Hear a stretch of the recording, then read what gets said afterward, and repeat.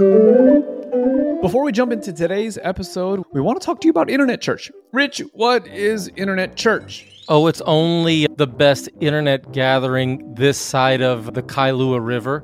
Is the Kailua River a thing? Maybe we should start over. Let's do it again. Ask me again. No, let's leave it in. Now let's talk about Internet Church. Internet Church. Actually, it's a thing we do every other Friday night where we all gather together, encourage the saints in truth. It's uplifting. It's edifying. It's just a time to gather for about an hour on a Friday night or day, depending what part of the world you're in, just to be encouraged by the saints. You think you would like something like that? Is the Pope Catholic? You bet your sweet bippy the Pope is Catholic. And Justin, Internet Church is all about gospel freedom. It's good. I'm trying to think of the follow-up question. I'm like, man, this thing is lagging. All right. Absolutely love it. So if you were to No.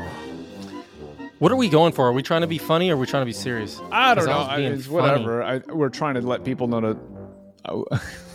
I'm not as gifted as you are in this department, my friend.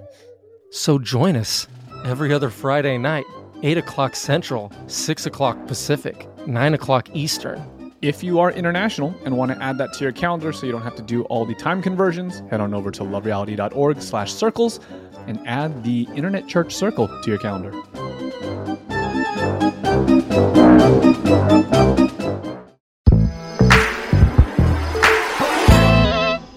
Welcome back to The Move, where we are vibing with the book at least 10 minutes at a time. The next 10 minutes, we're looking at Hebrews chapter 10, verses 1 through 10. And today we are joined by a special guest. We have El Turista Campesino, Eduardo Cornejo. Hello. Look at him. If you're only listening to the podcast version, one, we love you guys, and we're glad that you make this a part of your daily commute or whatever the case is. But do us a favor. Go over to the YouTube, because there's something that you want to see. You know what El Turista Campesino means? Tourist, camping tourist? I don't know. Close. I don't know what the second word is. It's like the tourist farm worker. Oh. Like the tourist field worker. Yeah. Right? So there was a decision that was made here, Eddie, in wearing this hat On purpose. On purpose. This was not an accident. This was thought through. It was thought through. Well, yeah, tell us about and it. I made this choice. Well, either way, it was going to look stupid with a hat on or without it. So. You weren't planning on being one of the guests of the Move recently. Oh, there it is. So we just kind of brought you in last minute and said, hey, come join us. This will be fun. And you were not prepared. I was not prepared. And his hair was all over the place. So he was like, let me cover my head. This is one of those moments where it's like scripture says, be ready always to give an answer. It's like you were not ready, my brother. Oh, baby, I got responses. Oh, look. His scripture's ready. Look at that. His scripture's ready. When I was growing up in the conservative circle that I was, there was a line that my friends and I would quote over each other from the evangelist Peter Gregory. And he would say, the Bible is not a coloring book. And his point was, you shouldn't have to rely on markings of your Bible to be able to defend your whatever worldview or whatever the case was. And so it was kind of just one of those things that we'd always tease. But your Bible looks like a coloring book. And from what it seems like, Hebrews chapter 10 is a really good chapter. There's a lot there that you're underlining. And so I'm curious if you can give us an introduction, like why I'm guessing not every page of the Bible. Lots of pages of your Bible look like this, but not all of them. But Hebrews 10 seems to be an important chapter. Man, I think that the one thing that Hebrews... Amateur hour over Yeah, You got to choke talk up on the into mic. the You got mic. to talk into the Act mic. like you've never had a Come microphone. on. Okay, rip their ears. I think the important thing about Hebrews 10, at least the highlight for me, is the once and for all. Once deal. and for all. Yeah. You know? The verse 10. And the and the sufficiency of his sacrifice over my life. Yeah. Okay. So here's what verse 10 says. And by that will, we have been sanctified through the offering of the body of Jesus Christ once for all. Two things stand out to me the point that you just said, once for all. Like, that's kind of cool. You're saying it's done. You're saying I don't got to worry about it. And the other one, the language that it uses is sanctified. Because I was always told sanctification is the work of a lifetime. Because that's what we popularize as theology. I would want to affirm that language, but I want to contextualize it. Okay. That sanctification is worked out through a lifetime because it's actually a life lived in being holy. So right? sanctification is worked out, not worked towards. Yeah, right? You, for instance, right now Eddie's here in the house and his 2 children are here. His You may wife hear is them here. eventually in the Yeah, we background. might hear them. And when I look at Eddie's children, they're a spitting image of mom and dad, right? And it's crazy because his oldest, Micah, he is shooting up. He's getting so tall. He's only 6 years old. He's like 6 feet tall already. No, not really. He's a tall boy, right? He's a tall boy. But there's been no time in Micah's life where he hasn't been a cornejo growing up in his cornejo-ness, right? That's sanctification. Sanctification is the growing up in the sanctification that you already have. So you have been sanctified because you have been made holy, because you have been set apart, because you have been brought from death to life, because you were once dead in your transgressions, but by grace, through faith, God saved you. He gave you life in Christ Jesus. And now that you have life, you are separated as a holy thing because he has separated you, and now in that you grow up into him because you've actually been grafted into the life-giving vine, the life-giving branch. So sanctification is the drawing of life from the vine. It is the growing up into the identity that is already yours. It is a little child growing up into the fullness of their standing as son or daughter. It is not something that you work towards. Micah does not work towards being a son. And at 18, we're going to do some investigation as to whether or not he has actually accomplished all of the things that he needs to accomplish to be a cornejo. No. He's a cornejo the day he's born. He's a cornejo the day he dies. He has the privilege of maturing into it. That's what sanctification is. Theologically, this thing of sanctification is growing up into it. Biblically, you are sanctified. I mean, it seems pretty clear right there. You've been sanctified once and for all. Do you know why you're sanctified? Verse 1 of Hebrews chapter 10. Let's work through it. For since the law has but a shadow of the good things to come, instead of the true form of these realities, it can never, by the same sacrifices that are continually offered every year, make perfect those who draw near. It's using some language that makes us feel uncomfortable. Yeah, so you can't be made whole. You can't be redeemed. You can't be restored. You can't be brought from death to life through the blood of bulls and goats. This is the point. The daily sacrifices, the yearly sacrifices, do nothing to actually accomplish what they're pointing towards. Man, and this is the thing for me, because we hear often, because that could be, this definitely is interpreted as yeah, but you're obeying and you're bringing and you're doing and you're sacrificing. Doesn't that bring anything to the equation? No. Sorry. Yikes. Right? What it brings to the equation is that you actually believe that you can't bring anything to the equation. Right? This is the paradox of it, is that when God makes this covenant with the people by way of a promise, he asks them to bring that which he's already given. And this is a callback to Abel and Cain. Yeah, the lamb that's been provided. That's right. Abel brings the lamb that has been provided the way that God says he ought to provide it, because that lamb being provided is actually indicating the provision of God. Cain, in turn, wants to offer a little bit of what he's done. And his sacrifice is not looked upon, but Abel's is. What are some of the ways that because we don't participate in, and this is not just post-freedom, this is before as well, we don't participate in the rituals and the sacrifices and all of these things. And so when Paul is saying this thing of listen, these things can never actually accomplish what you're hoping, we're like, well, duh, that's why I don't do it in the first place. But we don't realize that maybe for many years in our life, we actually were participating in cycles where we thought we were bringing something to the table. Sure. I mean, you tell me. You didn't make your Bible a coloring book. Right? Sure. Those are very frustrating phrases that well-meaning people use under the deception of legalism. When I hear phrases like that, it riles me up. Oh, your Bible's not a color. Sit down. Yeah. If somebody uses markers to lead them through an understanding, sit down. Yeah. Just because somebody doesn't have the mental capacity that you might have to have it all memorized in your head and be able to go from this place to that point does not nullify what somebody's doing. But we raise that as some sort of marker of holiness or attainment, because you can now draw on all of your memorized scriptures while this person actually needs a little bit of a guide to help them through. Right. So then it's not even a conviction, right? It could be a conviction, but my misguided stipulation becomes your obligation. That's legalism. Yeah. Yeah. Right? And we might not have had the blood of bulls and goats, but in our faith community, we certainly have extra biblical obligations. Yeah. Or sometimes obligations that come from scripture that may or may not apply. Right. And we elevate them to the point of necessary things for you to receive. Right. That's a merit-based theology. Did you ever find yourself in this cycle, Eddie? Was there, maybe it wasn't the coloring, clearly it wasn't the coloring book thing, but did you have something yourself? One that, yeah, for sure. But one that is very recent in my mind. As we were traveling, we attended this church, and my boys was just in the pews, and they left a little trash in the back afterwards. And one of the little girls, she's like, "Hey, do not litter the sanctuary of the Lord," right? Already with that language. This is a little girl thing, so it wasn't an elder auntie of the church. Okay. Yeah. Yeah. How old is it? Like 5, 6 years old?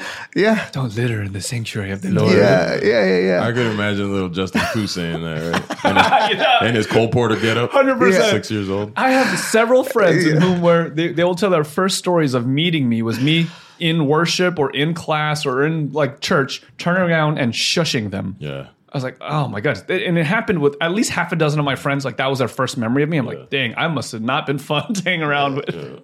So this little girl was telling that to Micah, and my wife kind of turns around and kindly tells the little girl, as much as this is the sanctuary of the Lord, like it is your heart that is the sanctuary of the Lord. So it matters more that your heart is good. Then, there's a place where we take care of our trash and all of that. But going back to that idea of the legalism mindset that indoctrinates and teaches on things that are like...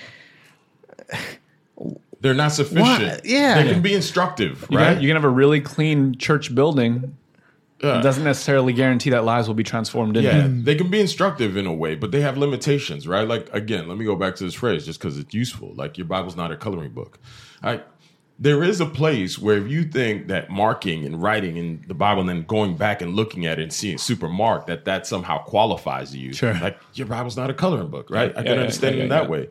But if then in the other way, it's like, don't do it because you should have it in your brain. Like, on both sides, it then becomes some sort of marker or obligation that then demonstrates your fitness or faithfulness. And you know what that's doing? That's trying to, if you're not using this as a coloring book, then you feel good about yourself in relationship to Scripture.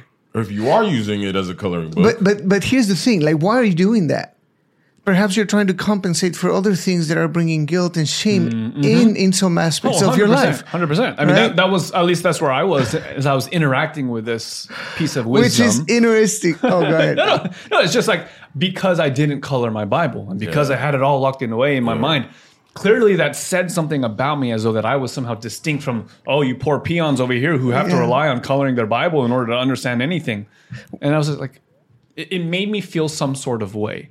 But the reality of it all was, even though that I was doing all the things and I wasn't coloring the Bible, and I was doing all whatever the other stipulations that we might have, the reality was it couldn't actually make me clean. It couldn't actually result in a clear conscience. It still, even with all that, I still lived condemned. Because if it could, then it would have. Verse 2.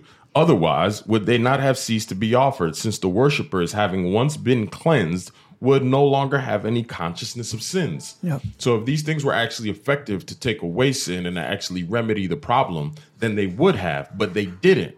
And how do we know that they didn't? That they were continually offered, right? They were continually offered. So in them being continually offered, there is a reminder of sins. Verse 3, but in these sacrifices, there's a reminder of sins every year. For it's impossible for the blood of bulls and goats to take away sins, right? And so this is what Paul, I think in Hebrews, the author of Hebrews, the shepherd of Hebrews, the pastor of Hebrews is getting to that. Listen, y'all, in this portion, like Hebrews 6 through 10, right? Any return to a Judaism that highlights the sacrifices of the sanctuary, that highlights practices and things that we do in order to merit, and or things that we do in order to demonstrate some sort of faithfulness until God brings Messiah, is to nullify what he's already done. And what he has done, he has dealt with sin. This is what the sanctuary was pointing to. My dear Hebrews, don't give up faith or hope in Messiah as you see the world and trials and tribulations amongst you. Know that because Jesus died, ascended, and this message was actually validated through the powerful working of the Holy Spirit, the promise of Israel has come. The consolation of Israel has come. And everything that our system couldn't do for us, he has done for us. Right? And then the fascinating thing, this is probably the thing that I love most about this chapter, is these next few verses. Verse 5. Consequently, when Christ came into the world, he said, sacrifices and offerings you have not desired, but a body you have prepared for me. That's wild to me. That as Jesus is understanding the sanctuary service and what's going on, is that he sees, hold on. Could you imagine him at 12 years of age? Registering all this stuff. He's seeing the sacrifices. He's in the temple, and he's like, "This is not working. This isn't about this isn't about what they think the system it is. itself. Yeah, the system itself is not about what you guys think it is. Yeah, it's not about you guys repeatedly doing something to remain in some sort of good standing with your God, if that's what you made it. Like, even worse, this is certainly not about the market perversion that you've made it. Right. This is not about you do your part, he does his part. Like, this is not it. Curses and blessings. What it's actually about is about how God has offered and will offer himself in the form of a sacrifice in order to bring an end to sin. And Jesus, 12 years old, like, realizing that it's him. I'm that sacrifice. It's kind of wild, right? Like, I'm that body. Yeah. Right? And so to know that in verse 6, in burnt offerings and sin offerings, you have taken no pleasure. Like, that's not really where the pleasure is. And Jesus actually responds and says, behold, I have come to do your will, of God, as it is written of me in the scroll of the book. And that Jesus himself finds his mission as revealed in Scripture and as revealed in the sanctuary and validated in Scripture. And then yields himself to that in mission, grows in wisdom and truth and greater revelation, and actually accomplishes it for us by going to the cross, right? And one of the dope things for me about this passage is verse 7, where he does the will of God because it's written in the book. Yeah. And so he believes what the book says and lives his life according to it. Come on. Right? Isn't that worth noting? Oof. I mean, I have it colored right here. Everything that is on red, it's the heart of God. And it's right here, verse 7. I have come to do your will of God. And man, I want that same disposition, that same prayer on my lips every single day. I'm waking up to do your will, oh God. Right? Just makes such a difference. Look at verse 8 and 9. When he said, you've neither desired nor taken pleasure in sacrifices and offerings and burnt offerings and sin offerings, these are offered according to the law. Then he added, behold, I have come to do your will. And this is what we were talking about in previous episodes, is that he does away with the first in order to establish the second, so that by dying in the first, he does away with it. Like it comes to its end, right? And then he establishes the second. But the second can only be established because of the first, yeah? So the result of this entire thing is now verse 10, where we started. And by that will, we have been sanctified to the offering of the body of Jesus Christ once for all. Yeah, yeah. And it's so important to understand that Jesus is the firstborn of creation, the firstborn of the dead, so that what's true about him is what's true about all those in him, right? And that what's true about him is what's offered to all of humanity, right? So that he has saved humanity in his person. And that's why he is the savior of all mankind, but especially to those who believe. And to those who believe, they are grafted in and included in his very life through the Holy Spirit, so that in this mystical union, right, we participate in the body of Jesus, right? Because we are then his body on earth. And so that participation in the body is a resurrected body. It is a body who has conquered the death of the first covenant. It is a body that has established the second covenant, because in his very person, he's united. And that then we have the privilege of living in this reality because of everything that he has brought. So Hebrews 10 is a call. There's so much more in Hebrews 10, but it's a call to look at this body that offered itself and is now resurrected. That's our surety. That's our security. Not merely the buildings that were here on earth.